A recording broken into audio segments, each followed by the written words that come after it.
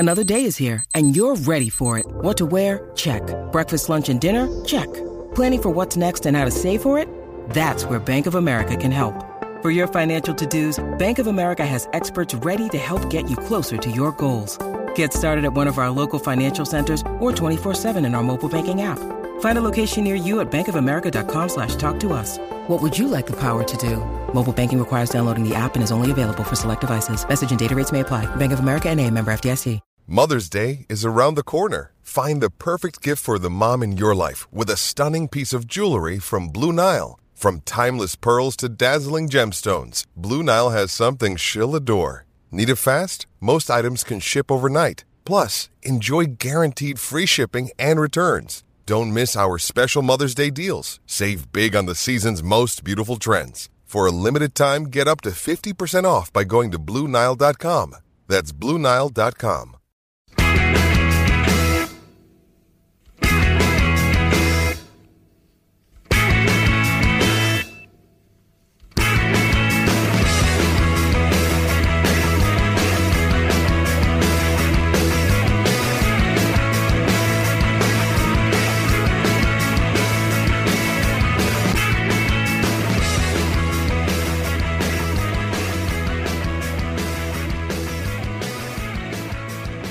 Hello and welcome to the Terrace Scottish Football Podcast. My name is Craig Telfer and on this occasion I am joined by my close associate Sean McGuigan. Hello there. And you know what happens when the John and Anne Darwin of the Terrace team up? That's right, you are going to be two chumps letting off steam during some friendly text message banter for the next 60 minutes. Now, normally we'd be looking at 3 games from each division, but instead of doing that, we approached you, yes, you, the listener, for some questions about the lower leagues that Sean and I can talk nonsense with for a wee while. That sounds all right, Sean, doesn't it? That sounds good for me.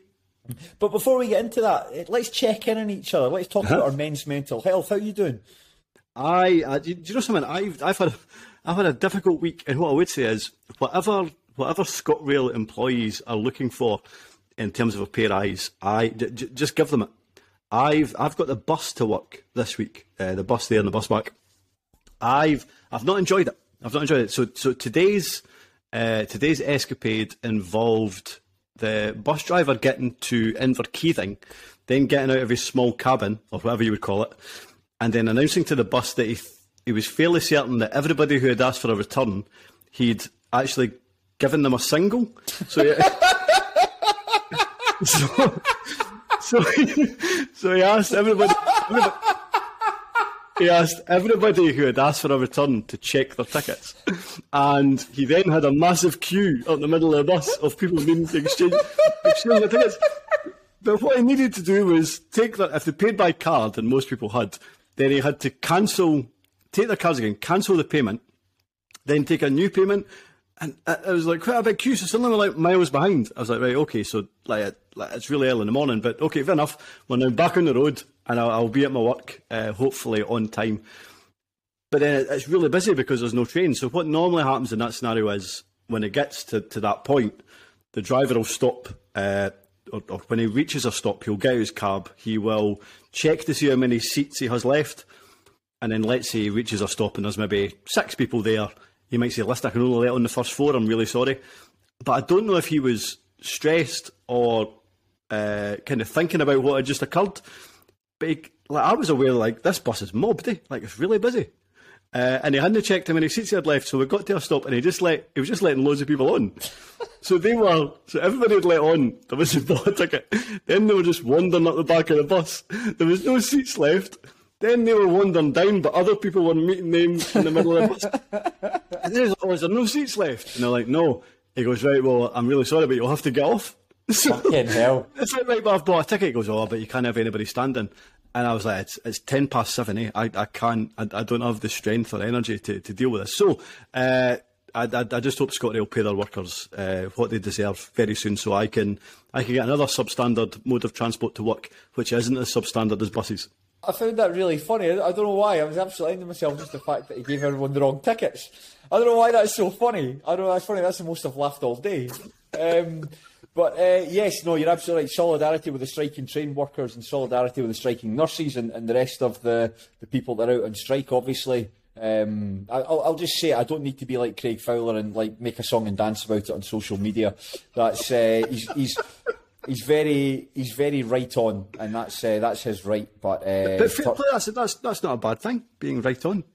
Turn it in a wee bit, mate. That's enough of my bus disasters. What about you? Oh, physically fine, mentally tanking. But you have to laugh, don't you? I have got the big office Christmas party on tomorrow, Friday, so that should be good. That's always a highlight in the year. So, looking forward to that. Have you got an office Christmas party coming up, Sean? There is one. There's one tomorrow. Excellent. No, wait a minute. What day is it? Thursday? No, it's Saturday. Saturday. I'm heading to Edinburgh for that. A works Christmas party on a Saturday. That's unusual. I thought that was unusual as well, but that's when it's occurring. Well, at least that's what they've told. Oh, that's good. What are you doing for it? It's in some place in George Street. I should probably check where before heading there. Very fancy. Somebody's doing all right. Well, I mean, we got it for cheap, so it's fine. Okay. I'm going to a restaurant and then a pub. That'll be fine. Wait, do you not want to reveal where? No, I don't, because I don't want people coming. But actually, I don't want people coming. Yeah, there'll be people listening. Oh, let's go and see Craig Telford's Christmas night out. Wow. Yeah. The last time you spoke about a Christmas night out, it was online, and I got the impression you didn't enjoy it. Holy fuck, that was really bad. That was that would say that would have been a year ago. Of course, it was a year ago because it was last Christmas. But they had do you remember? It was all shaping up fine. You could have effectively a normal Christmas. But then wee Nippy introduced another lockdown measure, and so all the Christmas parties were effectively kiboshed over that period. And so we did ours online. It was excruciating. It was like you would have I think my boss was like, if you want to have a drink, if you want to have a laugh, just come and join us online. But there was no laughter, not once. And it was like people who were like, it's like this is. Can we not just? I mean, I can see the merit in doing it because we're trying to bring everyone together and just have fun. But no one really wanted to be there. It just ended up being quite awkward. Like people holding up like their cats and pets coming and being waved up at the camera like some sort of circus attraction. No, I didn't like that. Forced fun is the worst kind of fun. Yeah, so I don't think there'll be any forced fun at this. I'm going to have a couple of pots of lager and then see where the night takes me. That sounds absolutely fine. It should be. It should be good. I think we're all looking forward to it, given the fact that we didn't get the chance to do one last year, so let's try and make up for it. I quite like the idea of having to beat 4 police officers having to take me down. I remember reading about that, a fairly mild manner guy. Have you heard of the drug? Is it angel dust? Yes.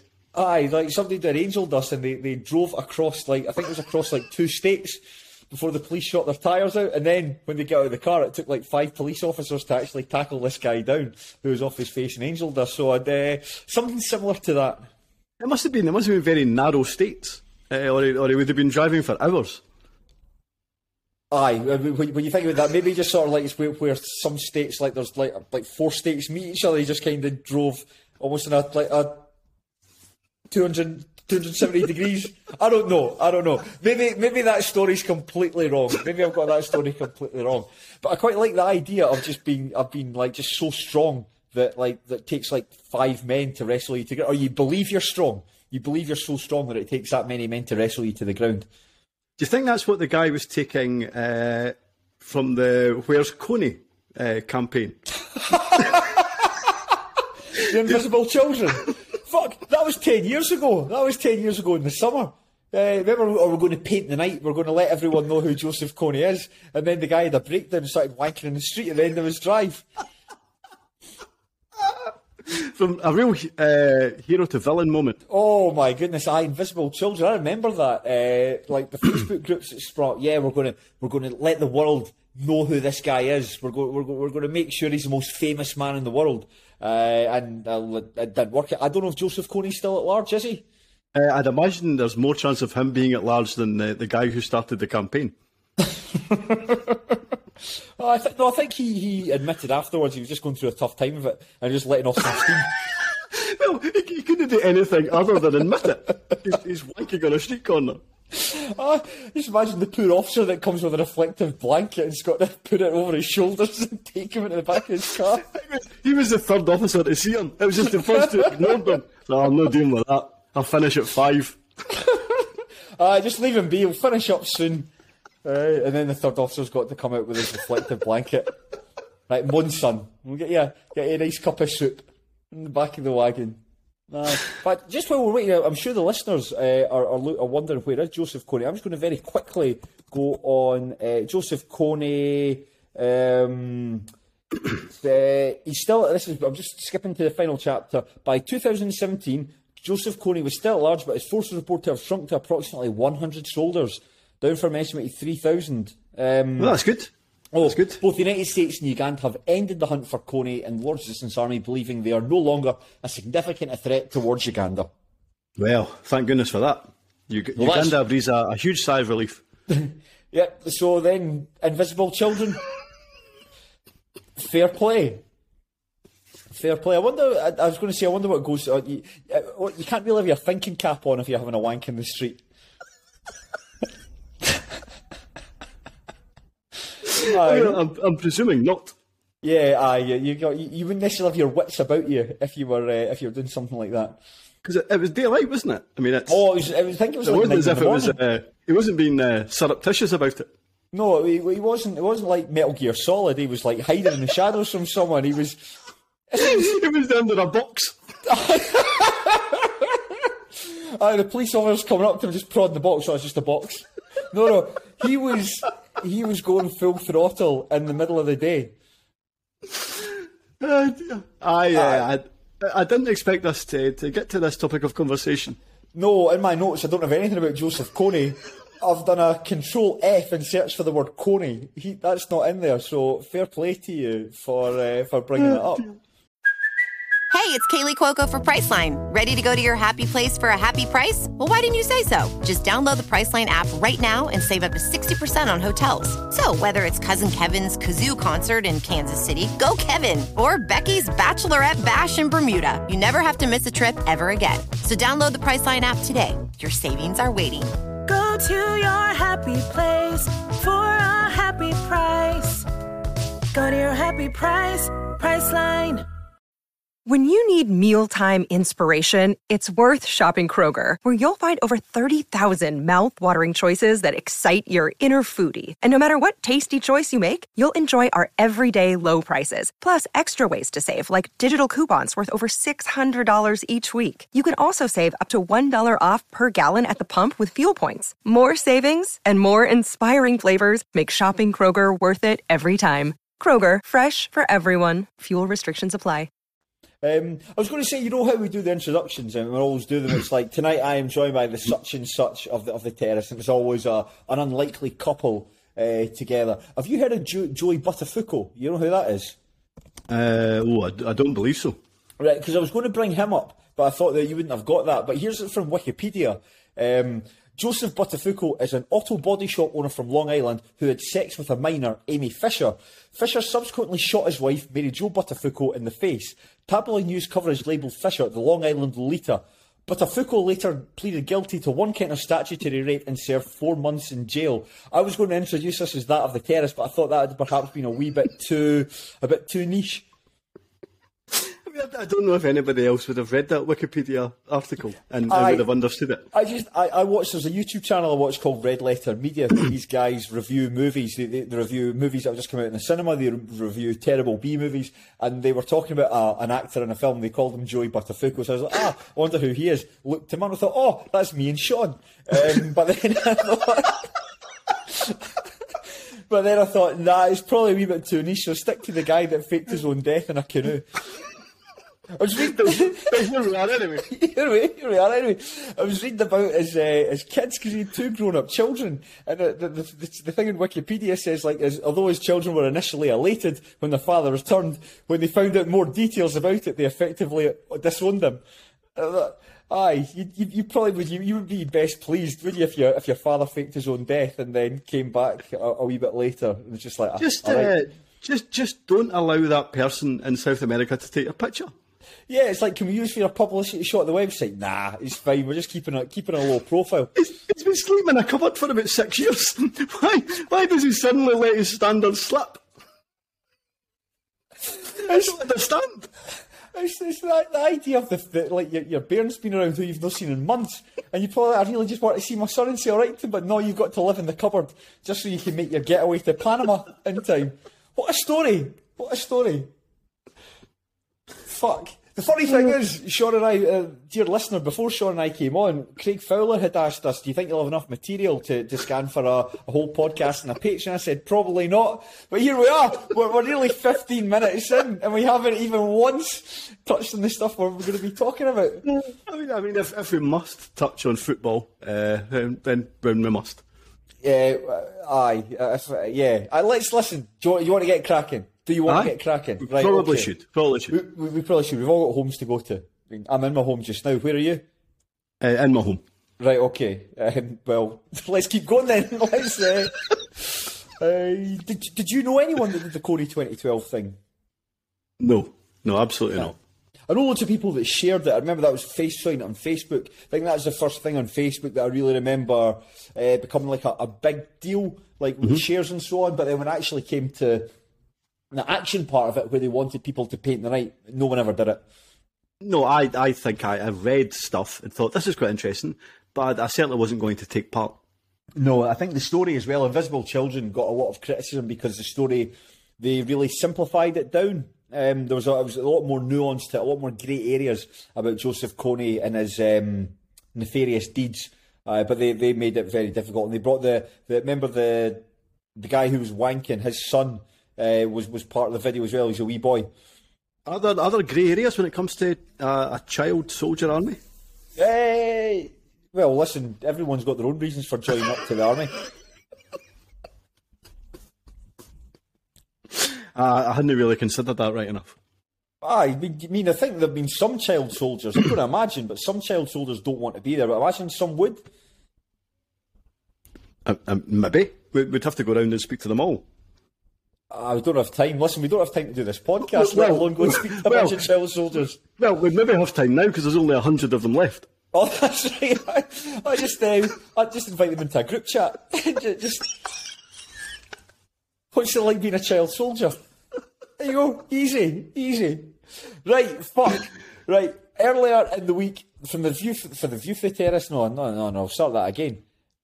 Earlier in the week, the Terrace Twitter account sent a message saying that Sean and I are doing this podcast and we would like your questions. And so thank you to the 15, 16 or so people that actually got in touch. For the rest of the people, there's about nearly 20,000 people that follow that account. And so I don't know why you didn't bother getting in touch with us to give us your questions. But thank you to the people who did. There was some good stuff in there, some terrible ones. But, so it's just a new lack of imagination.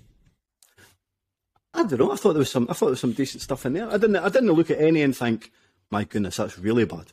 No, I suppose lack of imagination. We're the ones who say, "Oh, what we're going to talk about." I don't know. Let's ask punters. So I'm really not in a position to go and criticise other people for having a lack of imagination. We approached each other this week and said, "What we're going to talk about?" And we went, "Don't know." So yes, if anybody had a lack of imagination, it's very much myself and you.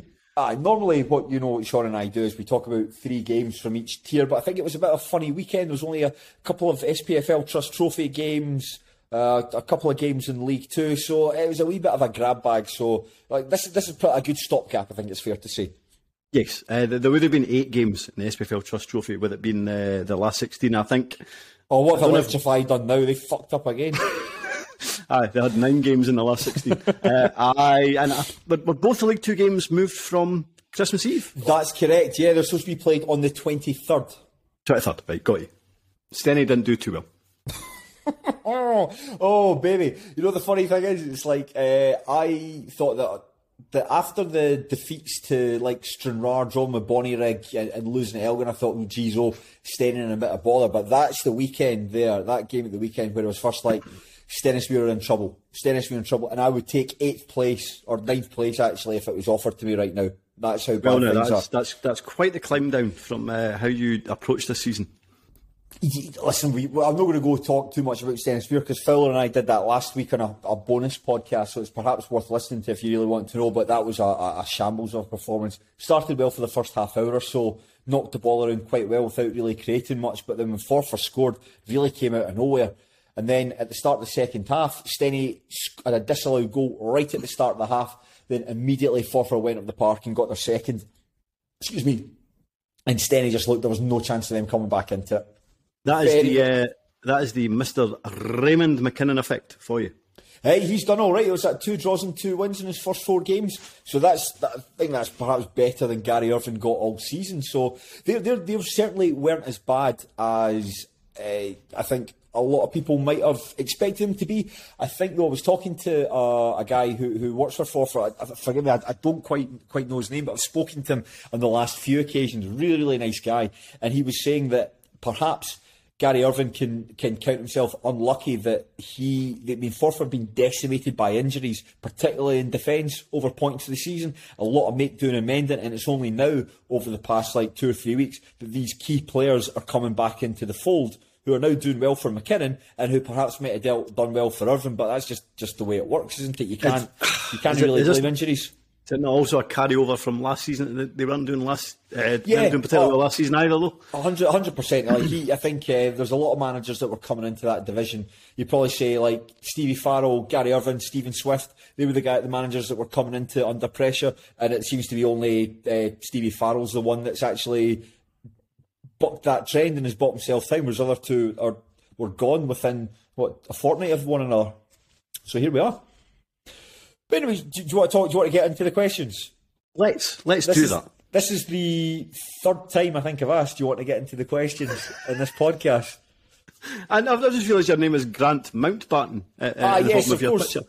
Just for the listeners at home, Sean and I are using a platform called Riverside. And it's effectively just like a better Zoom. I think the audio quality is better than Zoom. It's a little bit more expensive, but that's where the Patreon money comes into when it's not being used to redecorate people's houses.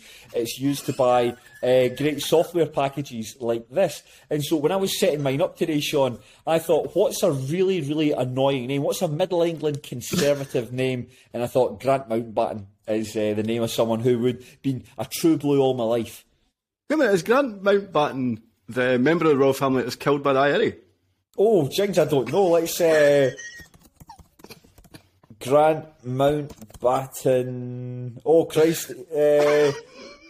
Hold the fort. The Mountbatten family. No, there's none about Grant Mountbatten here. Let's see, Grant Mountbatten death. There's a Lord Mountbatten. No. That's the one. Sean, you're thinking of Louis Francis Albert Victor Nicholas Mountbatten, First Earl Mountbatten of Burma. He was the one who had his face blown off by the Irish Republican Army. Easy to confuse the two. Easy to confuse the two of them, you know. Right, first question. Right, yes. This is from Lanky Bass, and this is more addressed to you than me. It would be applicable to you as well, I feel. Okay. Craig Telfer, would you rather see Scotland win the European Championships or Wraith Rovers win the SPL? Sean, as much as I love you and as much as I want to see you be successful, I want to see you happy, if I had to pick between Wraith Rovers winning the Premiership title and Scotland being the European Championships, I'm so sorry, I'd have to go for Scotland. When I said it applied to you as well, I was meaning if Steny were to win the Scottish Premiership. That's right, so our respective club teams, what would you rather have, club success or national success? For a long time, I was always club success. Always club success. However, having known how good it felt when Scotland made it to the Euros there back in 2020, and that feeling of when you're all in it together, like regardless of who you support, that's a good feeling. I would have to go for national success. No, I'm exactly the same. I kind of always thought that in terms of I probably get more worked up and I get more passionate and I get more despondent the majority of the time about Scotland games than I do Wraith Rovers. But see when we qualified for the Euros and you went on Twitter and it was just, like you go on Twitter, it's like it can be you're scrolling through not particularly cheery tweets. For about 3 days, it was just a whole host of people who were absolutely ecstatic with what was going on. So there's two things here. A, I would choose national success over club success, and B, see, because Greece won the Euros. Yeah. I still think there's a chance at some point Scotland could potentially win the Euros. And I know you're laughing, and I know it's ridiculous, and I know it almost certainly won't happen. However, there's a bit of me that thinks you never know. What was Greece's path in the Euros? Can you remind me of what they did and what they went through? They beat Portugal. I remember they beat Portugal in the final. Was Angelos Haristeos was the key player. I remember they were a pretty minging side to watch. They were rubbish. They were very effective. Their goals almost generally came from set pieces, and Otto Rehagel had them particularly well drilled and well organised. And that was about it. They weren't a good team, but they were efficient. Put it that way. The top scorer in Euro 2004 was Milan Baros. And he didn't play for Greece. No, he played for the Czech Republic, but nevertheless, it's when you put it into context like that. You know something, you never know. I think there is a chance that Scotland could potentially win the Euros at some stage. You know something, maybe even qualify from the group. And how good would that be? That'd be amazing. However, I think about Stenhousemuir, for instance, and just having never won a league title. I thought this could be the season that Stenhousemuir win that league title. That's not the case, as we've discussed. And I remember talking to the guy that does the tannoy, the guy that I took over from doing the tannoy. He's now back doing it again, which is good to see. But he was talking about his own father, who I think passed away last year or the year previously, which is a real shame. Don was a really good guy. And he was saying that his dad had followed Stenhousemuir into his 80s and I'd never seen the winner. He says, I'd hate to be in the same position as my dad, watching them all this time and never get them to see them win a league title. See, so it'd be amazing for that, to see Stenny win a league title. Something you've invested so much emotion into. It's like Scotland's a thing that happens every 6 months, whereas Stenny and Ray Throwers, your team, that's something that you invest, that's almost every day you're invested into, and it's you would want to see that investment rewarded at some point. What about if they won next season's Lowland League? Get to fuck. To fuck. No, that's supposed to be good, because that means at least you'd be coming back out of it, so that doesn't count. Unless you lose a playoff. Unless you lose the playoff.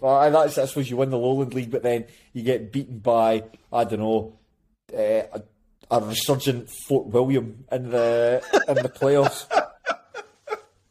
Oh man, lose to Banks O'D on penalties. Oh, that's it. That'd be the worst. I'm absolutely terrified about dropping into the Lowland League, but my goodness, it could happen this season. Here's an interesting one. This actually ties in with a bit of discussion we had earlier. So this is from Lewis McFarlane, who says, at the halfway point of the season, which teams should be pressing the panic button? I think it's fair to say that the teams who... See, if we'd recorded this podcast a month ago, I think there'd be a number of teams you could talk about. You'd probably say Stenhousemuir, Forfar, Clyde, Peterhead. A lot of these teams have already pressed the panic button, changed their managers. So I think we're quite limited as to the number of sides that we can say can press the panic button at the moment. I think there's two in the Championship. Yep. Is that Arbroath and Hamilton Accies? Yes. I think there's two that the panic button is well gone in terms of League One. Queen of the South. Well, I mean, if you're saying panic button in terms of getting rid of the manager, or just panic button in terms of they're in big trouble. Okay, so that'd be Clyde and Peterhead then. I mean, they are. But they've pressed the panic button though. They've done something about it. They've addressed the issue. But I don't think it'll make any difference whatsoever. I suppose then when you think panic button, when I see the word panic button, I think it's a change in the manager, and that's what they've both done. But I do think I do agree. I think they're too far gone. At the moment, I think they'll finish 9th and 10th. And in League Two, I think there's kind of one team that's starting to stick out now. Who's that? If you're talking about a team that hasn't pressed the panic button, Bonnyrigg. Now, I would say, Sean, that in terms of teams pressing the panic button, in terms of teams who I don't think would get rid of their managers, regardless of how the season goes, the two managers would be Dick Campbell at Arbroath and Robbie Horne at Bonnyrigg.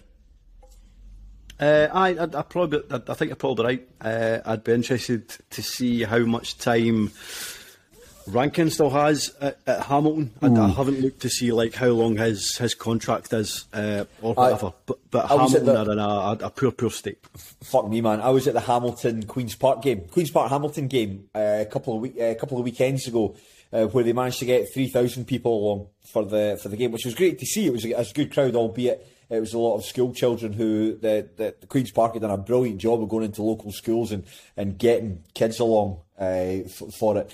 And Hamilton gave it a good go in the first 15 minutes or so. But as soon as Queen's Park got their first, Queen's Park absolutely destroyed them. I mean, presumably you've seen the goals from that game? It was, and that's ultimately. It's not as if Hamilton have toiled at times. That has been a kind of recurring theme where, from week to week, they generally just don't look good enough to be in the Championship. No.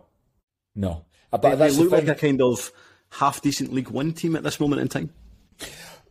Sorry, the point was coming on to me. You've seen the goals. We talked about how badly Hamilton Accies defended there, but it got pretty nasty. I think after the second goal went in, a lot of the Hamilton fans left. Then there was chance of Rankin get to fuck. Then as soon as the half-time whistle went, Rankin was straight down the tunnel. There was fans. I think it's quite difficult at Hampden to try and make to go over to the tunnel to shout at the manager when he's coming down. But they were certainly making their displeasure known in that. And I think that there's a small online community of Accies fans, but they seem just absolutely scunnered with the direction the club's going in at the moment. And I don't know if replacing John Rankin can do anything. I suppose it's something.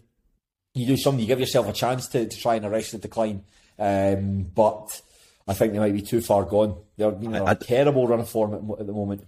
I think you have teams where they could. So Peterhead have replaced a manager. Clyde have replaced a manager.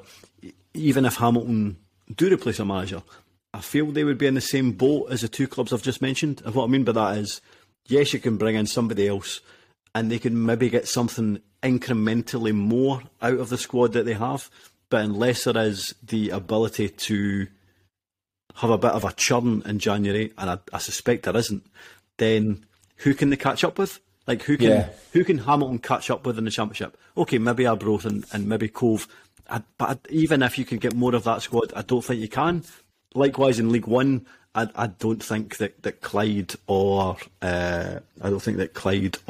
Peterhead, even if the new manager could get more out of them, can catch up with anybody in that league. I really don't. No, I think at the beginning of the season, I said that Peterhead would finish rock bottom, Clyde not far behind them. So I think, at least they've given themselves a chance. Jim Duffy coming in, he's... When you see Jim Duffy associated with your club, you're kind of like, it's perhaps the least sexy appointment that you could make. However, I think he did get off to a decent start at Clyde. They drew against Dunfermline and then they got a draw against Falkirk. They scored twice against Dunfermline. There's not many teams that will be doing that this season. But then since then, losing to Edinburgh City, I suppose that's not the worst result in the world. So I suppose the big game though, Sean, they're playing each other in the 17th. So they're playing each other on Saturday. So I think that's really is a 6-pointer. Do you know something? I do suspect that Clyde will finish 9th, and maybe that might be enough. Maybe Duffy can give them enough to get through the playoffs. You never know. I'm not so sure. But every time Clyde make a decision now, I kind of think to myself, that's a team that's... And to be fair, we've said similar about Dumbarton in recent seasons in terms of that looks like a team that's really on a downward trajectory. Yeah. And worry about them. I do think that about Clyde, and the fact that they don't have their own stadium. The support feels like it's dwindling. The quality of the squad doesn't look very good. You worry that Clyde could conceivably be in the Lowland League in a couple of seasons, and again, their budget probably wouldn't even be that of a kind of decent Lowland League team. No, that is the big worry. I suppose if they can get the deal at Crown Point over the line, at least they give themselves some base, some home, some degree of abode, some place you can call your own, which I think is really important. But I'm just looking at the league table. I actually surprised. I'm not surprised, but I actually can't believe quite how far as if those two sides are from Kelty Hearts in 8th place. That's that Clyde are 11 points behind them, and Kelty are a side who, whilst I think they've perhaps underwhelmed a wee bit at times this season, they have pulled out some good results. So, particularly against Falkirk, for instance. Yeah.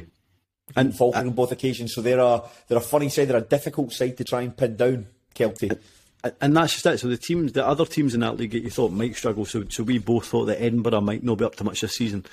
But the other teams that are probably underperforming, can you see either of them overtaking Kelty or Queen of South?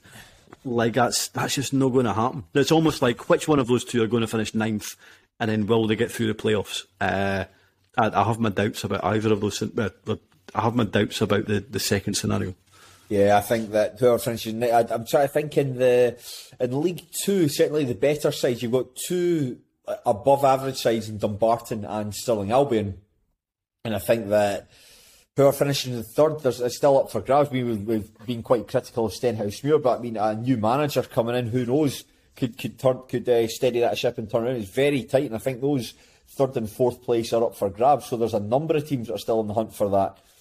So whoever it is, I'd fancy them to be relegated. I think even as bad as, for instance, Steny are just now, I'd fancy this Stenhousemuir team to beat Clyde or Peterhead over 2 games. But I like the fact that you were only saying within the last 10-15 minutes that Steny may be in big trouble this season, and now you are discussing a scenario where they may win the promotion playoffs to League One. Fair play. That's quite a turnaround. A lot of the time where see if it was like a pundit or a journalist that was coming away with these opinions, you'd just be like, that guy's full of shit. But me, I'm a fan. I'm a fickle fan, and I can be fickle in the space of 5 minutes. That's part of the fun. That is part of the fun of it. But Sean, here, perhaps the most interesting side, we've spoken about the two sides then, perhaps not the most interesting, because I think they're similar. But in terms of teams who have reached panic stations that we don't think would get rid of their manager, that's Arbroath and Bonnyrigg. How do they turn their seasons around? Arbroath will need to bring in a striker in the January transfer window. I don't see any way they get out of this without bringing in additional players. I think the recruitment in the summer was not good. I don't think they've fixed any of the problems that squad had. I think Dylan Tate, I liked him at Wraith Rovers. I think he's a central midfielder that you're not entirely sure where he should play. Should he be an attack-minded midfielder? Should he sit in front of the defence and try and dictate things? That kind of discussion used to happen at Starts Park when he was there. I think Arbroath fans are currently having the same discussion about where he fits into their starting 11. I think Scott Allen, again on paper, that feels like a really good signing, but Scott Allen's the high points of Scott Allen's career have generally been making very good through balls to intelligent strikers. Arbroath don't have any strikers, so Scott Allen doesn't really fit into what they want to do at this moment in time. And we've mentioned it before, but in terms of a huge part of Arbroath's success last season was their strikers, who were loan signings from Livingston. They haven't managed to replace them, and to be fair, you wouldn't expect them to replace those two, Jack Hamilton and Joel Newbley, with anybody as high calibre. However, what they have brought in is so weak, and they suddenly look like a poor championship team, and nobody to protect that kind of aging defence, I suppose. It was really interesting. I saw this, a good point that somebody made on our Arbroath forum on Pine Bovril. It's something that I'd actually long suspected for a while, but I was never able to quite articulate it. But this fan actually made a good point. They said they think that in terms of the recruitment, that signing Joel Newbley was amazing for the club, and it feels as though they're just trying to sign another Joel Newbley again by going into English non-league football and trying to sign another Joel Nouble again. And Joel Nouble is like a sort of once-in-a-lifetime player, like who comes down from the English lower leagues and has that big of an impact on a team. And they're trying to make lightning strike twice, and it's not happened. And then somebody called a Queen's Park fan came on and said that it seems that that's the point. So Ian Campbell, the assistant manager there, had said that they're not going to cite, there doesn't believe there's any like decent players in the lower leagues who can make Arbroath a better side. And it's like, well, that's ridiculous. The Queen's Park fan came on and said they signed Grant Savoury from Peterhead, who has turned into like a real quality player, one of the best. He's having a brilliant, he's arguably one of the best players in the Championship at the moment. They've also signed Scott Williamson from Cambuslang Rangers. They took a punt on him. And they're signing a boy from Arthurlie. I can't remember his name. Healy. I think it's something Healy. I might be wrong. But they're signing a boy from Arthurlie. And you think, well, if Queen's Park are doing it, then obviously Queen's Park are perhaps a more attractive club given their location and given the fact they're full-time football. But if Queen's Park are doing it, then Arbroath should be able to do it as well. And I suppose that there's the big thing then about Arbroath have put in this new scouting team, Barry Sellers, Craig Ireland, Brown Ferguson. They're going to help Dick Campbell and Ian Campbell with their signings. But I just thought that was a bit strange, and it does seem that one good player has completely altered the thinking about how to go about signing players at Arbroath. I understand that point, and if Dick Campbell has become bewitched with trying to bring non-league players from the English leagues to the Scottish Championship and to turn them from that kind of diamond in the rough or whatever, then fair enough. But what he has to remember is Joel Nouble wasn't initially attracted from the English non-leagues to Arbroath, and whatever part-time deals that they could present him with, he was attracted to Livingston and a full-time deal. I think I could be totally wrong, and you know something, I haven't double-checked. I thought Nouble was the division below the fourth tier of the English league, and again I could be wrong here, but I think what Arbroath have done is they've brought up players. I think Nouble came for the fifth tier. Again, could be wrong, but Arbroath have been bringing up players from divisions below that. So again, you would imagine the kind of hit and miss ratio would be significantly worse than bringing somebody from the English fifth tier. But again, I don't know. But however, regardless, the fact that they can entice people from Livingston on loan is completely different from enticing somebody from the sixth tier of English football to come up. So it's weird that he's seems to have kind of ripped up what was essentially quite a successful blueprint for what they've done over the last 5 or 6 years. Yeah, no, I'd agree with that, Sean. I'd agree with that. As for Bonnyrigg, anything to say about Bonnyrigg? You would say, one thing I would say is that they went on real long losing streaks. They've drawn their last 4 matches, and I suppose that is an indication that things are turning around when you're turning losses into draws. Yes, to a degree, but it's one of those situations where I suppose if you are a glass half full supporter, you could say, right, if we can just turn these draws into wins, we'll be absolutely fine. But it could absolutely turn the opposite way, and suddenly you're turning draws into defeats. So I still think this squad is one of the weakest in League Two, and I think again, similar to Clyde and Peterhead, I think some of the teams that you expected to struggle in League Two this season aren't struggling, and I don't how sometimes you'll see a team that's cut adrift, or maybe 2 teams that are clearly worse than everybody else. I think Forfar will pull away. I really do. I don't think Albion Rovers are as bad as other seasons, and that's where Bonnyrigg might struggle. Again, who are they going to be able to kind of catch up and overtake without bringing in additional players in January? I'm not sure. I tell you who are fucking rubbish they'll pull, and they're pulling Stenhousemuir, no bother, I'll tell you that for nothing. You've really you've been on a roller coaster Stenhousemuir journey this podcast. Oh my goodness, but that's because I'm a fickle fan, absolute Brantano, flip-flopping all over the place. That's part of the fun. No, I've said, I long suspected after seeing them play, when Stenhousemuir beat them 4-2 early in the season, I thought this is the worst side I've seen in the division by some distance. And even although Stenhousemuir drew 1-1 with them, and Stenhousemuir were dreadful, Bonnyrigg were just as bad in that game. Like, they scored an absolute wonder strike, but it's like their defenders treat the ball as if it was... what was the stuff that killed Alexander Litvinenko? What was that? Polonium. They treat it like polonium. They want it as far away from them as possible. They're just a really bad sight, and you're absolutely correct in terms of what you say. Unless there's players to come in, like, then they will. So there's like George Hunter's a good player. He's just no fit. Just look at him, you can just tell he's no fit.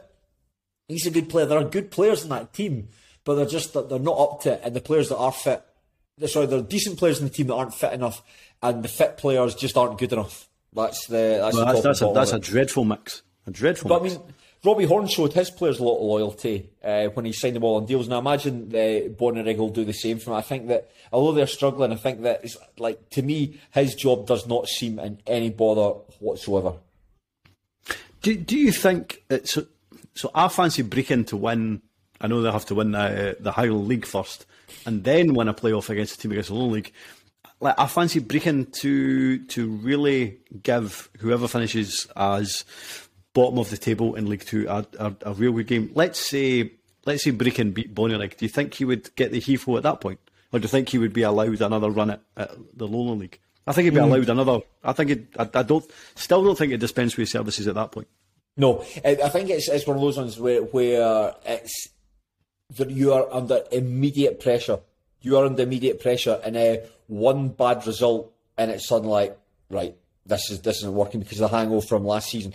Kind of similar to what we were talking earlier about Stevie Farrell, where he came into the season under a lot of pressure. So what does he do? He wins his first 7 matches, you know. But then when they stopped winning, and Dumbarton went through a very, very brief sticky period, then folk are like, this cunt's not got it. And I don't know how the same would be. Although I do think, though, Robbie Horne seems to have like generally well liked by the Bonnyrigg supporters. I think their expectations for the season, think they're perhaps where they expected to be. I don't want to talk for Bonnyrigg fans. I mean, I think it was pundits and punters and perhaps outsiders who saw how well Cove Rangers and Kelty Hearts had done and think, well, here's a new boy in the division. They're going to go straight up and repeat that. But I think that for clever people like ourselves, Sean, we knew that would not be the case, and they perhaps could see themselves an outside shot for the top 4. And I think that perhaps that Bonnyrigg are, you know, they got that wee bounce right at the beginning of the season where a lot of people were enthusiastic aside where they beat Forfar Athletic, where they beat East Fife, and now you're seeing them at a level they were at. I think that Bonnyrigg fans would be happy with 9th, to be honest. Said that in the podcast last time we spoke about them. Bonnyrigg, I want to see them stay in the division, and I want to see them consolidate and build and see where they can go from here. But it's like hindsight. It's a difficult thing. How do you tell players who have been with the club for so long that have got you into that position? How do you suddenly just turn around and say to them, nah, sorry, we're going to go in a different direction? You can't do that, and I think that Horne... I think you can. I would disagree with that. I think you can. I think it's part of management, and I think you have to be, as a manager, quite cutthroat. Aye, yeah, but I mean, these, you know, see, you're talking if you're going to be completely objective about it, but I don't think it works like that. You do have to... Surely management has to work like that. Otherwise, you have a situation where Bonnyrigg are suddenly potentially getting relegated. I'm too sentimental, Sean. That's my problem. Tell you what, we're reading just now. Have you read this before? You had A Disaffection before by James Kelman. No. Does it involve Robbie Horne? No, it doesn't, but it does involve Yoker Athletic. But the main character in it is perhaps, of all the books I've ever read, not since I read Catcher in the Rye when I was like 16, this book is perhaps the most relatable book that I've ever read. And Patrick Doyle, the main character in it, he constantly criticises himself for being sentimental. And where does it ever get you? And that's I feel like Patrick Doyle, and I'm too sentimental. That's why I would have signed every single one of those Bonnyrigg players. If I was Robbie Horne and we'd beaten Brechin, got into the SPFL, I'd be like, right, 4-year contracts for everyone. Way! Yeah, I'll tell you where it gets you. It gets you relegated back to the Lowland League. Okay, well, that's show business for you. Here's one. This is touching on something we spoke on earlier. This is from Graham Thewlis, who people might be familiar with from the Terrace Scottish Football podcast. Graham Thewlis, he wears glasses and asks, are Queen's Park going up? And if so, will it be a disaster? Are they going to go up? No, I don't think they will. So I have been, I've been impressed sporadically with Queen's Park this season, but I haven't been so impressed with them that I think they will. That I think they'll win the league. I suspect that Dundee are emerging from their slumber and are about to hit the straps, as Joel once said. I think Dundee will go on a decent run and probably win this league and get automatic promotion. That then leaves, I mean, who does that leave? Ayr, Queen's Park, and one other in terms of the playoffs. Morton. Maybe Morton. I think in terms of what I've seen, are any of them as good as somebody like Inverness? I thought were decent last season, and they were kind of dispensed with fairly comprehensively in the playoffs by a fairly mediocre St Johnstone team. So no, I don't think Queen's Park will get promoted. If they do get promoted, I think there'll be a disaster. No, because Willie Hockey is bottomless pockets, so probably will be able to bring in some players, and they may actually acclimatise okay. But no, I don't think that will be an issue this season. I think that Queen's Park will have a good season.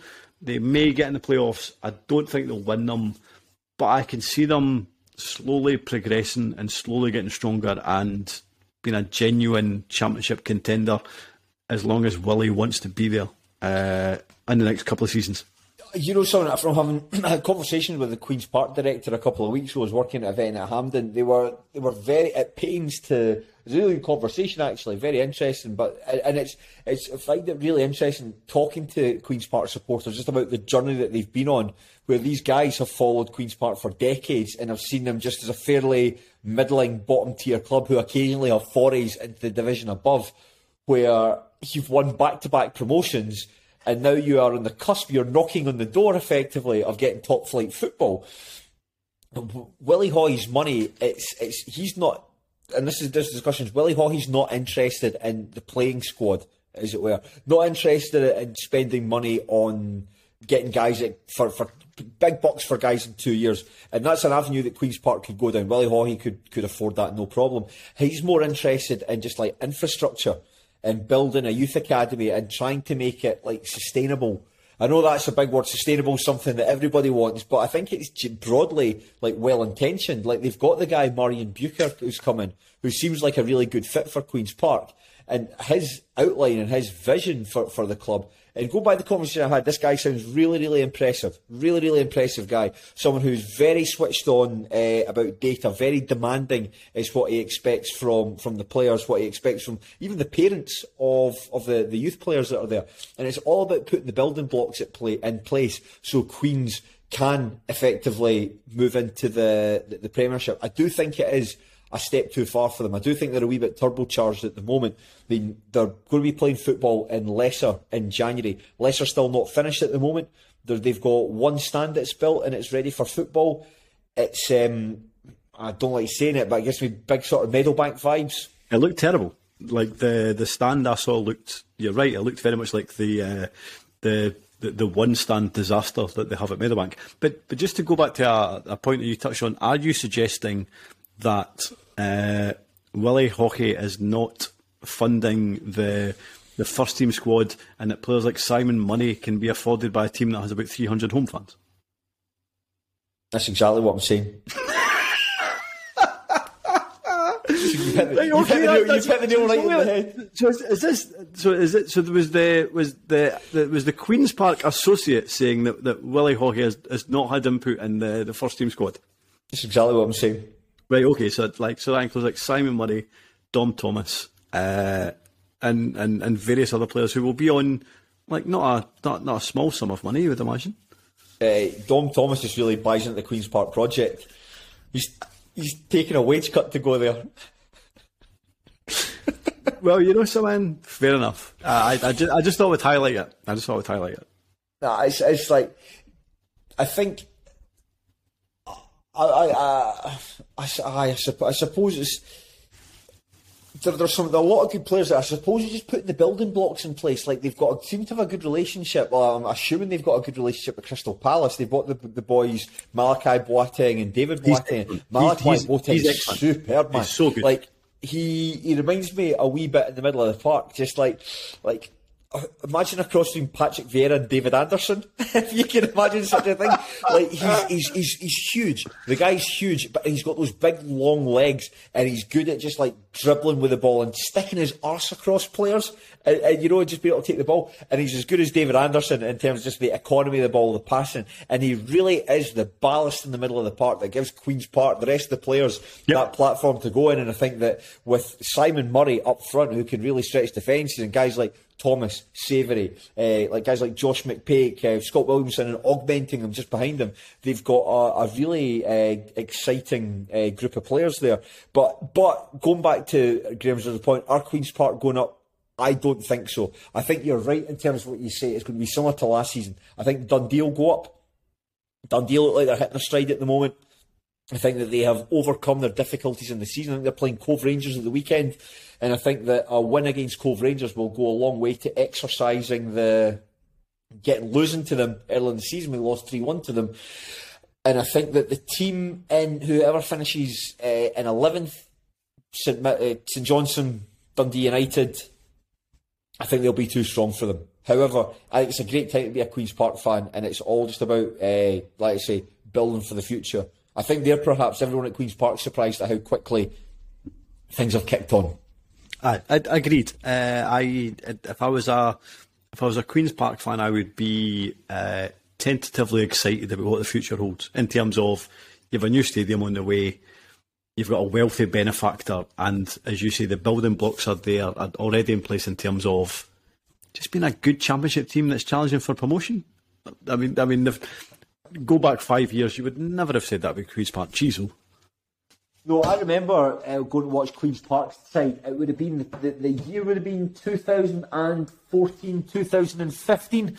It was the Queen's Park side that it wasn't. Sorry, it was 13-14. I beg your pardon. It's when Queen's Park were playing their games at Airdrie. Queen's Park were playing their games at Airdrie because the Commonwealth Games in Hampden was being sort of set up so they could have like a running track around it, etc. And that Queen's Park side, if you remember the season before, they had guys like Andy Robertson, Lauren Shankland, Neil Parry, Jamie Longworth was playing for them, so all like really relatively good players. They all moved on, and Gardner Spears was like, well, fuck, we've pretty much got to build a brand new team from scratch. And he went into the junior market again, but did not have the same degree of success he did previously. They were rotten. The guys that just weren't good enough for like the SPFL football. Finished bottom of that table. Gus McPherson had to come in, steady the ship, and generally did very well. But I mean, that's a team that's finishing bottom of the SPFL to now who are a credible contenders for the playoffs.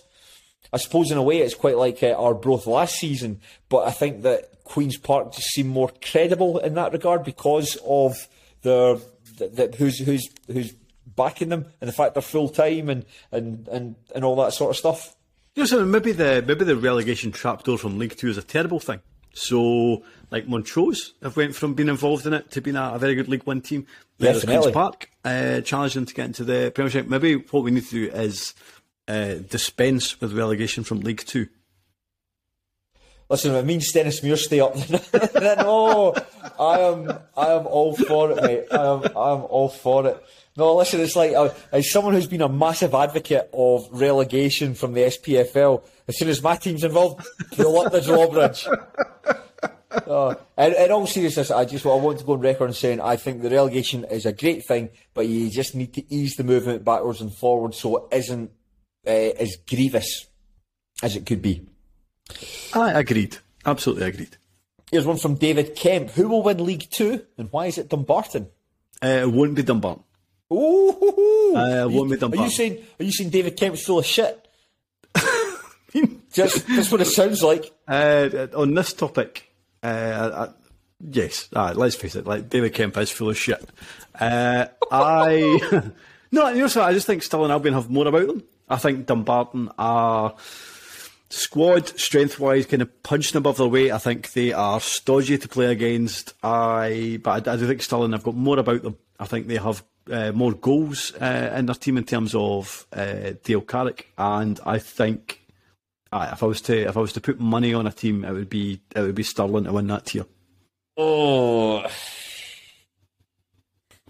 I don't know, man. I don't know. I'm looking at Dumbarton. You know who Dumbarton are playing on Saturday? I don't. They're playing Stenhousemuir. So there you go. There's a great way for them to extend their lead at the top of the table. I think. I thought that coming down, Dumbarton had a good squad. They had a capable squad that would challenge for the playoffs. They've gone above my expectations. I think that the season is a marathon, not a sprint, and I think that incredible start to the campaign they had, where they won 7 games in a row, that's like effectively like almost been an insurance policy. So when they did go through that wee run where I think they lost 2 and drew 2 in the space of 4 games, that's obviously disappointing. However, didn't completely knock them off their stride. And I do think that Stirling Albion are decent, but I think that is it Robert Thompson has got a wee knock at the moment and isn't able to play. So I just think that I'd still fancy the Barton, but I do think Stirling will run them close. Robert Thompson scored at the weekend. That shows how fucking much I know. There you go. Did you not say at the start of the season that Steny would finish above Stirling Albion? They would finish mid-table. Then you had some kind of back and forth with Danny Denham. Are you, like Sean, like I say, I'm a fan, I'm Brantano, I flip-flop, I'm fickle. I can get away with these things. Like I said to Danny Denham, I said one mortgage payment that Stenhousemuir would finish above Stirling Albion. One mortgage payment, and hindsight's a great thing. I wish I hadn't said that now because it's not going to happen, and I am financially embarrassed. I had to put my car in the garage earlier in the week. £680 for a new accelerator pedal and a new window wiper unit. I mean, I don't know a lot about cars, but that's expensive. That's expensive. It's just a fucking pedal. You just stand in it all the time. These things are supposed to be robust. I also don't know a lot about cars, but surely you don't stand on it. Oh, maybe that's where it went wrong. Like I'm driving, standing up like I'm fucking Fred Flintstone. Driving a Popemobile. Standing on a pedal. In terms of, I am going to say Stirling Albion will win that division. They have a better squad than Dumbarton. I've been impressed by Dumbarton. However, the Binos have more about them. The Binos, it's the Beanos. Well, you know something. I once said the Beanos and I got a hard time about it. Who gave you a hard time? I can't remember, but they said it's not the Beanos, it's the Binos. Stirling Albion. Oh, right. Well, I've always called them the Beanos. So, if any Stirling Albion fans are listening into this, I've made it this far. The recording's going on for an hour, Sean. Fucking hell. Still got loads of questions to get through. Please let us know. Is it Binos? As in, I support. What would it be in? Which is why I've always said the Beanos. I think the Binos. I'm trying to put it in I'm trying to put it in context. I support the Binos. That's the only context I can think to put it in. Do let us know. Do let us know if that's the case. Now here's an interesting one. We've got 2 wrestling based questions that are effectively the same thing. This is from Sean Elderbrand, bloody good guy, and somebody called Greg Playfair. I think is Playfair the name of a brand of condoms? If not, it should be. Effectively though, Sean, we have to pick 4 lower league superstars, past and present. Fuck me. We have to pick 4 lower league superstars, past and present, to fight for us at the pay-per-view Survivor Series. Who are we going for? So I'll be honest, my wrestling knowledge isn't great, but I've tried my best. Okay.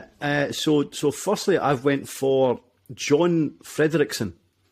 And so basically my thoughts on this are he isn't good at anything, but he's very tall. So I suppose he could be like the Great Khali. Yeah, he was terrible. He was rubbish. He killed a guy in the ring. Not shit. The ring when he was training. He gave somebody a flapjack and Brian Ong, I think his name was. So wait, is a flapjack a wrestling move or a cake? Did he give him a poison flapjack or just a wrestling move? He gave him a cake and killed him. The death of Brian Ong, let's see what it says. Yeah, it was a flapjack, the wrestling move. It's like you picked them up and dropped them. Ong suffered a concussion. That's it. So he wasn't wearing protective gear. It was. It wasn't the Great Khali's. Well, it was. He gave him the flapjack, but it was. He shouldn't have been. Brian Ong shouldn't have been wrestling in the first place. All right, okay. The Great Khali, I think I only ever watched one. So bear in mind, all of my wrestling knowledge is from the kind of probably mid-90s or early 90s actually. But for some reason, I have seen one Great Khali fight, and it was against the Undertaker, and it was that a Punjabi prison match? Oh yes, that was as bad as it gets. That's considered to be one of the worst wrestling matches of all time. Oh, it's terrible. Absolutely terrible. You know what this guy Fredrickson reminds me of? Do you ever see like early 90s WCW, WF, the guy Giant Gonzalez, El Gigante? He fought, like, he was huge. Like, he was this Argentinian guy. He tried out at basketball, didn't work, came to wrestling, and he was massive. But he had problems with his bones, because he's so big, so he had problems with his bones. And he couldn't move around the ring. He couldn't move. But he was huge. And he fought The Undertaker at WrestleMania 9, I think it is. Considered to be one of the worst main events at WrestleMania of all time. That's probably John Fredrickson. He's like El Gigante. So yeah, a big wrestler who gets put in main event matches with nowhere near for it. That's John Fredrickson. I suppose my main question from what you just said there was, why did you say bones so funny twice? I don't know. I just think of that Norm Macdonald thing. I walked through blood and bone in the streets of Manhattan. So that's where it was coming from. But it was in Canada.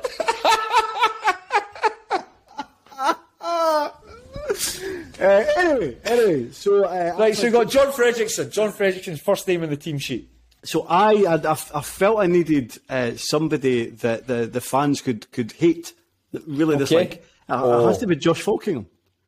Oh, it has to be Josh Falkingham. Nuclear heat. Oh, tell me, other than Arbroath and Dunfermline supporters, is there anyone in Scotland that likes him? No, everybody hates him. Everybody hates him, and I regard myself as somebody who, I mean, don't get me wrong, I don't think I'm above anybody.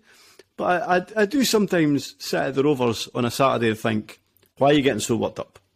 Why are you screaming and shouting and booing and swearing and get yourself so worked up? Like, who cares? However, see, when it comes to Josh Falkingham, I was in the exact same position. There was something about him, something that really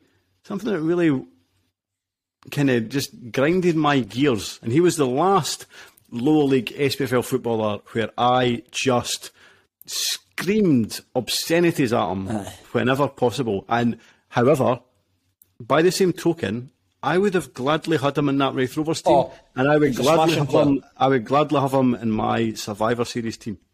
He was a smashing player, Josh Falky. I remember seeing him playing for Arbroath. It was him and Paul Sheeran in the middle of the park when Arbroath won their first ever league title, and they complemented each other so well. And then he went on to captain Dunfermline, did very well with Dunfermline. So he was a good player. I think that's what I mean, because you can just be a wee gobshite and just have none to back it up. Yeah. But I think the fact that he was a good wee player and he got stuck in and he complained to referees and he always had his teammates' batties and sort of you love to hate.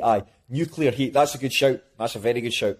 I also have Callum Higginbotham, kind of going with that kind of Dunfermline trend. For me, A, he looks like he would be into wrestling, which I think would help, and B, he looks like he would know what he was doing. Like he's had some really terrible haircuts down the years, but he has haircuts that would complement being involved in wrestling. Oh yeah. And again, I think he also winds up opposing fans. So I've had him. And then lastly, I went for somebody who, inexplicably, for the last 18 months, has been winding up fans because of how he wears his shorts. And he has taken to wearing his shorts like he is wearing small wrestling trunks. Is this Mr. Shalem Logan? This is Mr. Shalem Logan. Now again, I went to a Cove Rangers game last season. They were at home to maybe at home to Dumbarton, and I was slightly embarrassed at how the away fans were so incensed at how he was wearing his shorts. I'm like, Like, there's guys in their 40s shout at him, like, come on now, jeez, oh man, reel your da apart here. But regardless, he, the way he wears his shorts, it's a kind of wrestling type uniform, so maybe he would like to get involved, I don't know. Yeah, that's all very good shouts. Now, my thinking for my Survivor Series team short, it was broadly thinking this long same things. Well, I want a circus attraction. I want somebody that no one likes. I want a high flyer to improve the crowd. And I want someone who's like a big game player, like a John Cena type, a big match John.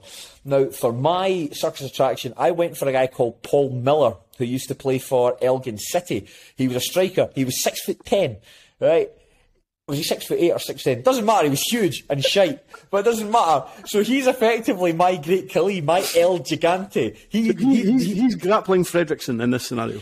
He is basically, can you imagine they both get tagged in the ring at the same time, just two big burleys, the crowd are going, hey, and then it's just really big slobbering because these guys are shite wrestlers, just really battering lumps at each other, but doing it in a really sloppy, like inefficient way. That's what Paul Miller's would be like. I'm sure the story was that Paul Miller worked for and it might be wrong, I might have read this wrong, but he worked for the RAF base in Lossiemouth, so he couldn't play away games for Elgin, so he works on Saturday, so he could only play home games.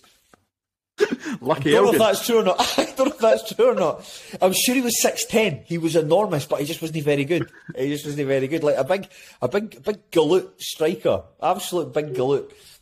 And I could just imagine him and John Fredrickson going with each other. It'd be horrendous. Imagine playing the pair of them up front. Oh, it'd be rubbish. You'd never score in a million years. Just elbows and bones. That's all it would be. But you played really neat football, and the two of them couldn't understand it. Putting into their feet like, why are you doing this? Now, the second player, this is a bit of a deeper cut, and I don't think many fans outside Stenhousemuir and Queen of the South will be familiar with this player. But for the Heat player, I want, it's a guy called Nia Joseph, and again, for the exact same reasons you just mentioned there about like your da getting wound up about stuff. He somehow played 18 championship games last season for Queens. Admittedly a Queens team that were relegated. But he signed for Stenhouse. He thought, well, you know, he's come from the Championship to League Two, so you imagine he'll do all right. Not the case. And on top of that, he's got lilac hair.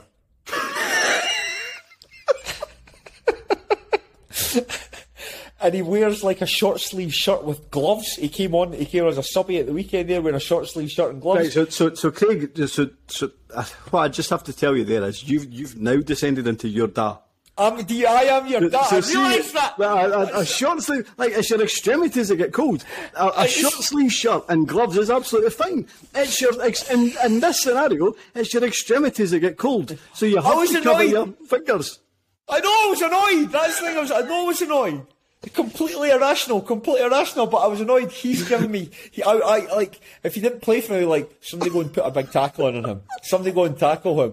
And that's annoying, and that's what I'd be, he'd be the equivalent of my X-Pac. He would be X-Pac, just in there, just annoying, and you'd really want to see him get his comeuppance, and really want to see him, John Fredrickson hit him with a drop kick, or something like that. John Fredrickson couldn't hit anyone with a drop kick. But you know what I mean. So I've gone for that. Now, I want a crowd pleaser. I want someone that will take the ball from the top rope. Mix my metaphors there. But I want someone who will do high flying, high risk moves, and it's Bobby Lynn. That's the one I want to do. And I can imagine for Bobby Lynn's finisher, he puts a trash can over them. He's a bin man. And he starts he gives somebody like a drop kick while they've got a trash can over their head. What was Shane McMahon's finisher, the coast to coast, where the ball, where he's got them in one corner and he jumps and does a 2-footed kick from one corner to the other? Oh, I don't know, because I stopped watching wrestling about 1993. Oh, I should give it a go. Wrestling's great. Wrestling's really good. So for Bobby Lynn, like a total fan's favourite, somebody that will pull out all the stops, somebody that will go the distance, and someone who's getting better as he gets older. He looks like he could handle himself in the square circle. Did you ever watch the videos of him doing the boxing training? Yes, he looked okay. I don't know how good at boxing he is. Well, I would fight Bobby Lynn. I would want to fight Bobby Lynn. I couldn't imagine myself in a position where Bobby Lynn would be violent towards one another. I wonder what the circumstances would be if Bobby Lynn and I were in a position where things did turn violent. What would the circumstances be? If you criticised Arbro's hospitality. Nearly there, folks, nearly there. Or Feberinus. Apparently Bobby Lynn loves Feberinus. Does he? I don't know, I've made that up. Right, okay. I know Feberinus doesn't like me, because I remember when A View from the Terrace came back. He was like, well done to Craig Fowler, Joe Sked, Sean McGuigan, Robert Borthwick. Can't wait to see he's back in the box. Well, you know something, you can't. That's what happens when you criticise people on podcasts. That's it. Is people tend not to like you, and so listen. You live by the sword, you die by the sword. Exactly. I'm not too bothered. What's he going to do? Stop selling berries to me? I'm not Marks and Spencer. What about?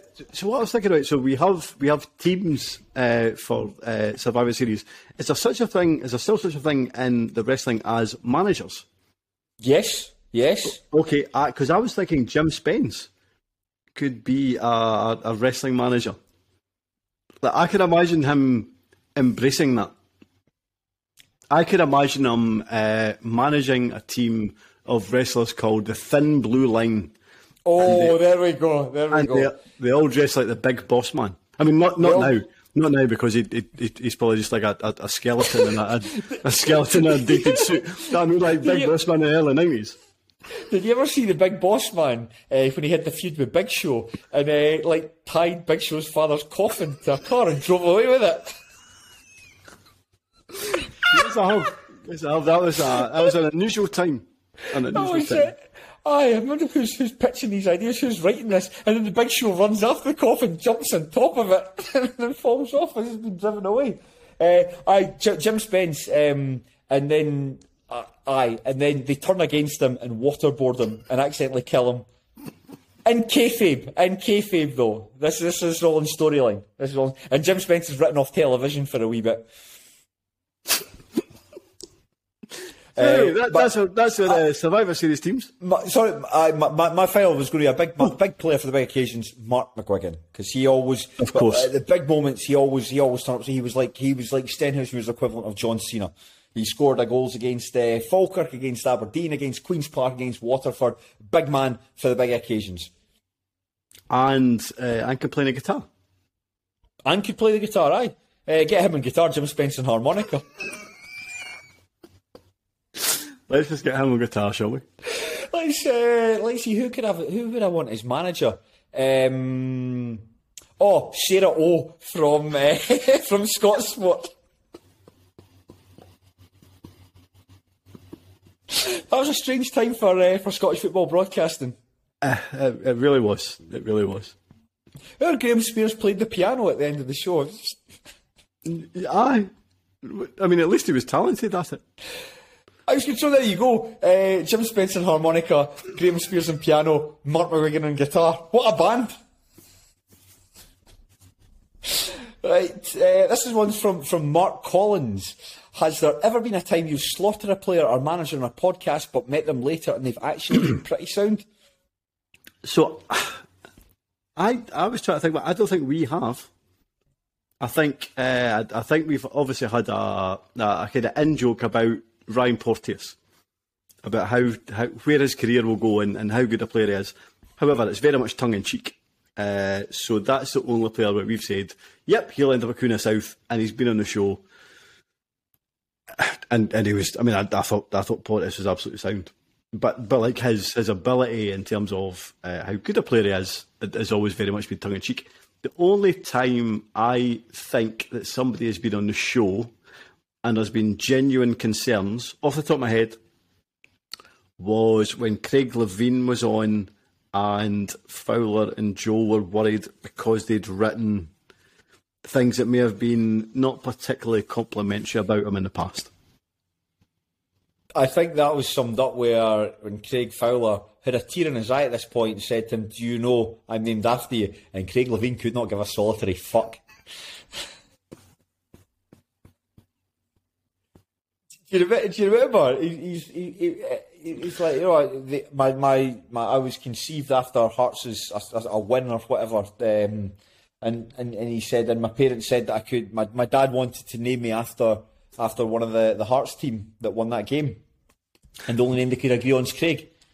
My favourite Craig Levein moment on the show was when we'd spoken to him for about, I don't know, 20 minutes, half an hour upstairs, then went downstairs to record, and he had a bottle of water, and then he had a kind of, so we all have mugs obviously next to us, but he had the bottle of water kind of sitting out so you could see it, and then he was asked if he could put his bottle of water in the mug, but then he just literally placed his bottle of water in the bottle into the mug, and nobody could work out, right, are you being funny, or are you being a wido, or are you literally just thick? Yeah, do you have learning difficulties? Turns out it was all of the above. But there's literally like 30 seconds where I was like, oh, this is awkward. But he was just having a laugh. He was funny. He was very, very funny. I think it's such a dry sense of humour, and I can understand why some people might not take to him. I thought he was absolutely hilarious. Who's been your favourite guest on A View from the Terrace? I kind of get asked this. It's not generally you that asked me this, and I can never really remember. Generally me, but I ask you often who your favourite guest is. Well, you generally ask me this I feel like 2 or 3 times a series, and I can never really remember. Who's yours? Probably Lewis Stevenson. So I would say Lewis Stevenson because just the section was so good, and I was listening to him talk about what was an incredible day. I just thought it was incredible. I just thought it was amazing. Just his reactions, I was properly like buzzing off him. And I suppose it was great with Ryan Porteous, although we were quite limited to what we could talk about. But the fact that he was buzzing, you could actually feel it off him for having played so well for Scotland and gotten them into the playoffs. What did we do against Ukraine? Was it the... We got promoted. Won the Nations League. Bigger part of the Nations League. And he was buzzing, and everyone was buzzing off him, so that felt good. But Lewis Stevenson was my favourite. What about Kenny Miller? He really seemed to enjoy yourself. Let's move on to the next question. I don't think him and I clicked. I made a joke. It wasn't taken the correct way. It's these things happen. These things happen with show business. That's Hollywood, baby. Listen. Anytime I have a setback in my life, be it professionally, romantically, with my health, I say, hey, that's show business, baby. Craig, I've had a great time with you, but I can't see it going any further forward. Just think we're incompatible, but good luck going forward. That's show business, baby. Now this is the question of the pick of the bunch of the questions, and this is one that we are going to donate £50 to a charity of your choice. And is that Armageddon? This is Armageddon question. Thank yes. goodness. This is from Part-Time Fan, and it's: an asteroid is hurtling towards the planet. You are both Bruce Willis's Harry Stamper from Armageddon. However, instead of pals from the drilling industry, you are each required to assemble a team of lower league footballers to go into space and save the planet. So pick a team of 5. Pick a team of 5. So I've probably done slightly more than that, but I'll try and justify it. And so what I've done is I've tried to give characters who kind of marry up with the film Armageddon, and, very good, and just players I would like to see go into space, I suppose. Very ultimately. Good. Very good. Okay, so who is? Well, I'll tell you how I went first, right? I thought that, I'm not much of a captain, I'm not much of a leader, but I need an old head there who is going to tie everything together, going to use his experience, his good nature, and his will to get through forward and put that nuclear bomb inside the asteroid. First name of the team sheet, Alloa captain, Andy Graham. Simply the most charismatic man I've ever met in my entire life, and I include Sir Alex Ferguson in that. And just an absolute hero. And I remember having done a podcast with him in 2019, a Pele podcast. I remember afterwards thinking, I want to run to the Himalayas because that's how good you've made me feel. So I have a similar pick in terms of a leader, but the reason I picked him is because I just want to hear his voice and his accent again. And I went for Sean Dillon. Oh, yeah. Remember when we got him on the show? And yes, we basically said, please don't swear while you're being filmed. And then literally as soon as the camera stopped rolling, he said the word cunt. So, but in that Irish accent, it felt fine. It felt absolutely fine. So, now, I was thinking, who would be the Ben Affleck type? The sort of little maverick who needs to be brought under control and knows if he's got all the talent there and can use it for good. DT23, Mr. Dominic Thomas. That's what I've gone for. He's the Ben Affleck type, where you're not sure if you want him to marry your daughter. You've got a couple of doubts about him. However, if you put your trust in him, like Owen Coyle's done for Queen's Park, he will get you out of the muck. Okay, I totally get that. So I have taken that from a slightly different perspective, because obviously in the film Armageddon, Bruce Willis wasn't entirely happy that Ben Affleck was sleeping with his daughter, and in I felt he didn't have to do it. He was trying to shoot him with a shotgun on an oil rig, which felt like something he didn't have to do. So then I was saying, right, so what in SPFL recent history has been similar to this? So the only thing I was able to come up with in terms of something similar was I thought we could bring David Carson and Michael Gardine.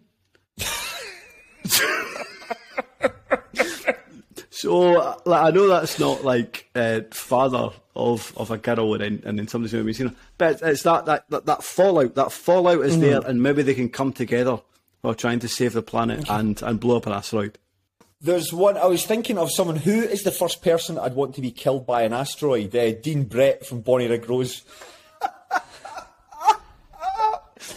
I'll just say to him, oh, listen, we can hear something outside the spaceship. Can you go outside and have a look? He goes outside the spaceship, just takes off and cuts the cord, just leaves him to float away in space. It occurred to me that there was a lot of...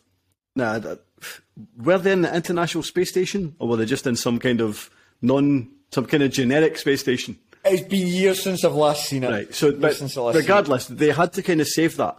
And there was a lot of climbing involved, so we need somebody who's good at climbing. Martin Hardy.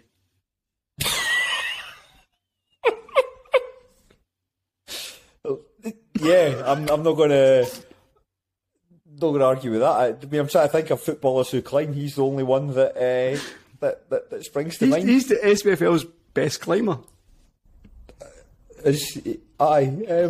Jesus Christ. So that's the only ones I could think of, Sean. I was trying to think of like the grizzled one. I suppose you kind of want. You keep going with your list then. Who else do we have on it? I've got Paul McGowan, because he's got a lot of free time. So going into space and drilling into an asteroid, it just keeps him busy. That's a good shout again. Move on from the Armageddon one. I think we've gone down. We've gone down. Grant Gillespie.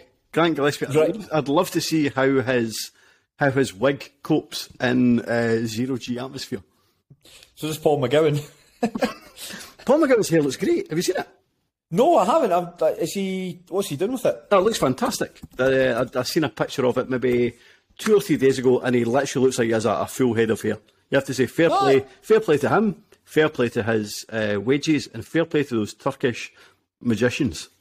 They've done a very good job. I would say good for him, because I'm just looking at pictures of him now, because it look like one of those plants that like ivy that comes down that big, and it's just really wide at the sides. You're just drawing more attention to it. No, it looks very well. It looks very well. Good.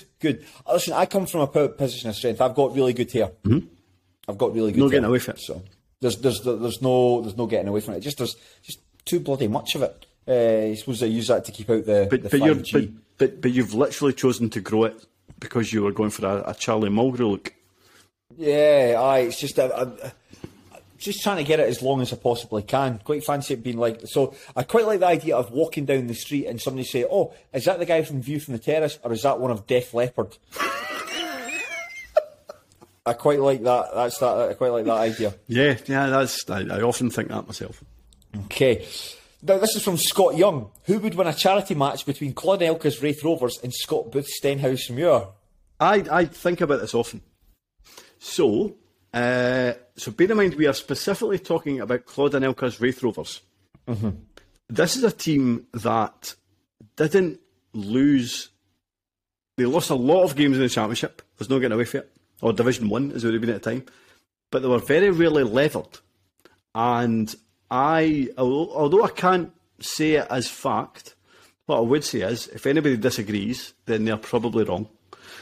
But Gordon Dalziel's Raith Rovers team, the next season, was worse than Claude Anelka's team.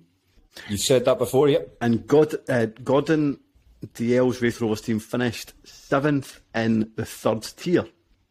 But I regard them as worse than Claude Anelka's team. Scott Booth's Stenhousemuir were 7th in League One, I think, when his services were dispensed with. Looking at it logically, I think that Raith Rovers would win a dreadful game of football by 1-0.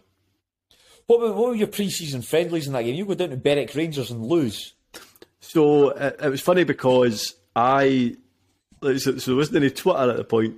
So we had a tournament it was either in Gretna or Stranraer, I can't remember. But there was a victory against Gretna and a victory against Stranraer. I was like, well, I mean, Gretna have a good team. It turned out that our penalty victory over Gretna was against our under-19 team.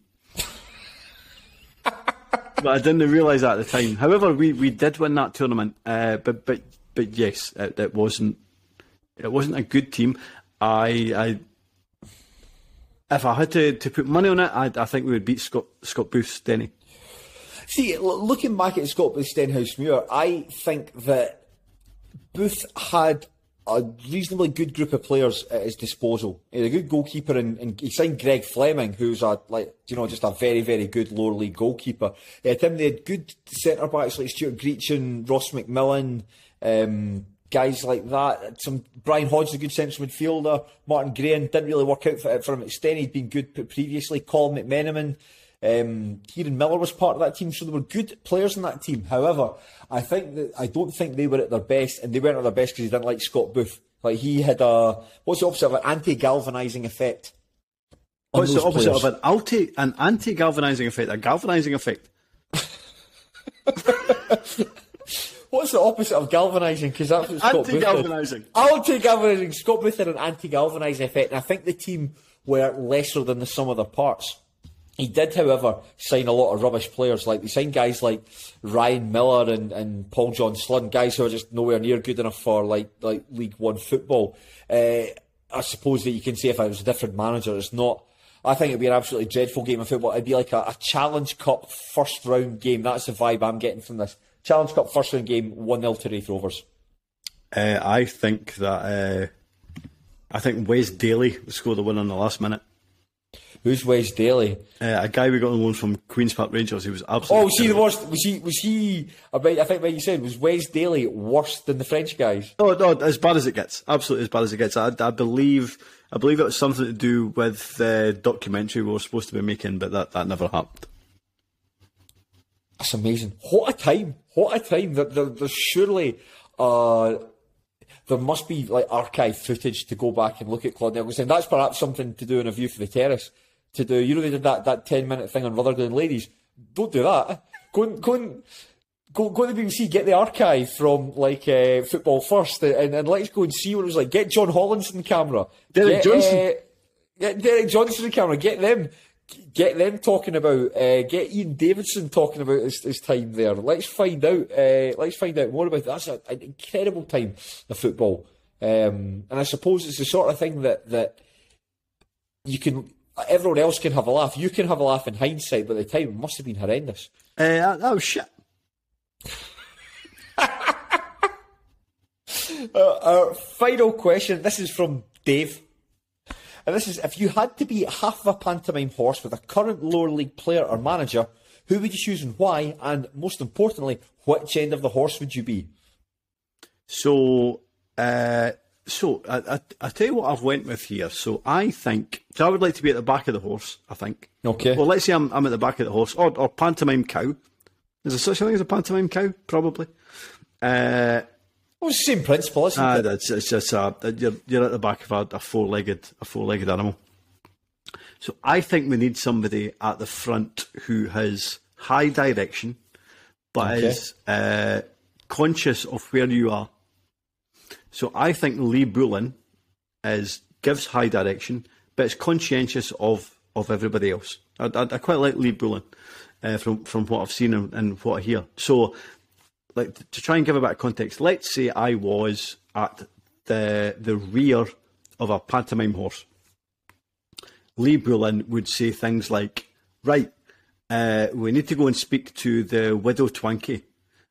So on my left, let's go. And then we would do that, and I'd say, right, we now need to speak to Mother Goose, and then he would direct me, or we need to go to somebody else who's involved in a pantomime. So I think he would give high direction, but he would be conscientious of the fact that my face is up his arse. Yeah. There's no getting away from it, Sean. If you're in the pantomime horse, you're going to be sucking someone's butt. And you want somebody who's respectful of that, and I think Lee Bullen would. Do you think there'd be managers that wouldn't and would deliberately like crack wind on you? John Hughes. Oh, John Hughes would fart in your face and laugh about it. Aye, he would be bollock naked under the suit.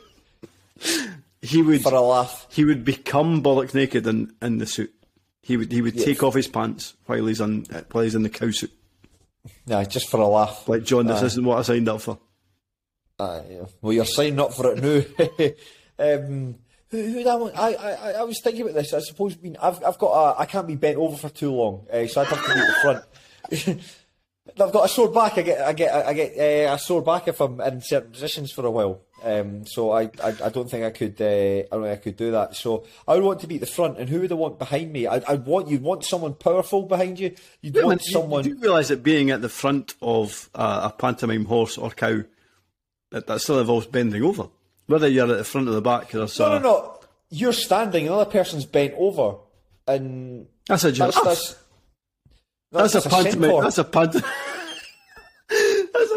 giraffe / centaur.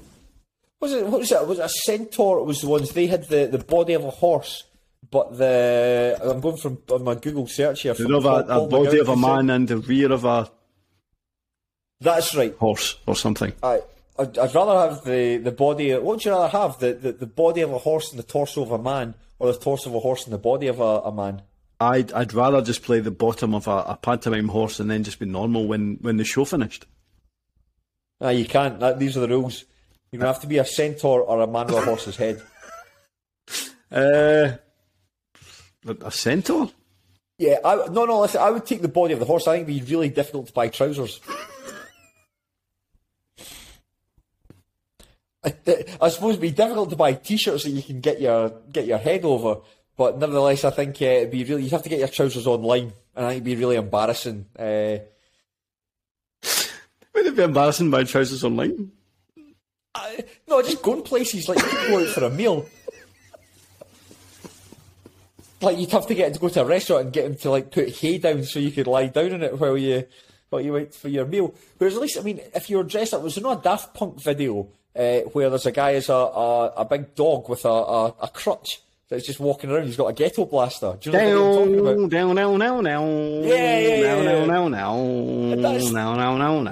Yeah, that's the sort of thing I'd imagine if you were had a human body but a horse's head. Well, there you go. Would you rather have hoofed hands? No, that's a stupid question. Would you rather have hoofed hands or hoofed feet? Rather have hoofed feet, obviously. You can write anything. Again, you can pick things up. How did it just... Unless you're magnetic. Oh, there you go. There you go. Aye, so you can only pick up precious metals, though. That's the only thing. And not everything's made of metal. You know, you could use like a Bic biro, for instance. Or you discover a really precious skeleton of a dinosaur, but you can't pick it up. How strong are these magnets? If you're like a metal, and how metal is a skeleton that it's so far below deck that you can't move? No, but you can't pull it up because that's bone, and you can only pull up metal. Right, I thought you meant like there was something like a big metal thing underground that you were trying to walk around with your horse's hooves, but you can't because you're magnetically stuck. No. your boss phoning you, say, how come you're late for work? Oh, I'm stuck. I've accidentally walked over a drain. Listen, I'm sorry, Dave, I didn't answer your question. I've no idea. I've absolutely no idea. That's probably a good time to finish things up, isn't it? I mean, Fowler asked if we could do an hour and a half. We said no, absolutely no chance. That's an hour and 37 minutes. We're so sorry. You know what happens when Sean and I get together? We gossip like a pair of fishwives in a supermarket that just get in the way of the aisles. You're trying to get pasta and you've got to reach over them. Oh, sorry, son. And they move away and then you get in, all that sort of stuff. So we're really sorry. We'll just finish it there. I think so. I think so. Well, of course, thank you very much for joining us in this journey, and thank you very much for your questions. It was great to answer them. I had a good time. I don't know about you, Sean. No, I did. I did. Thank you. Thank you to you. Thank you to the listeners for their good questions. Thank you. And of course, thank you for your continued support of this podcast. Thank you very much for the money you put into the Patreon. There was loads of good content. I was in the gym earlier lifting weights and listened to... Why is that funny, Sean? I'm working on my physical and my men's mental health, and you're having a laugh about it. I just like the way you gently introduced it in the conversation. I was listening in the gym recently. Oh, it was earlier today. I was listening to the mid-season points about Dundee United and St Mirren and St Johnstone. All very interesting. Absolutely, lots of good points. Yeah, and so please keep subscribing. Sean and I will probably be back at some point again soon. Maybe a face-to-face podcast at some point. I think maybe next Thursday. Maybe it's. I think that's a rumour. Now we're talking. Like Sean and I are looking at a computer screen. I don't want to say anything, Sean, but your image froze for about 30 minutes. So I just said, it looked like something from The Ring.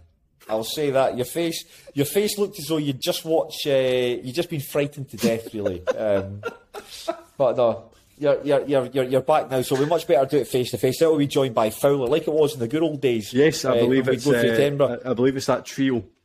I have a couple of pints. Call Andy Muirhead a cunt. Fantastic, man. Just a really enriching way to spend a Thursday night. So I can't wait for it, and I've no doubt the listeners won't be able to wait for it either. I'm looking forward to it. Excellent. But anyway, until then, I've been Craig Telfer, he's been Sean McGuigan, and this has been the Terrace Scottish Football Podcast. Please take care, and please enjoy your football.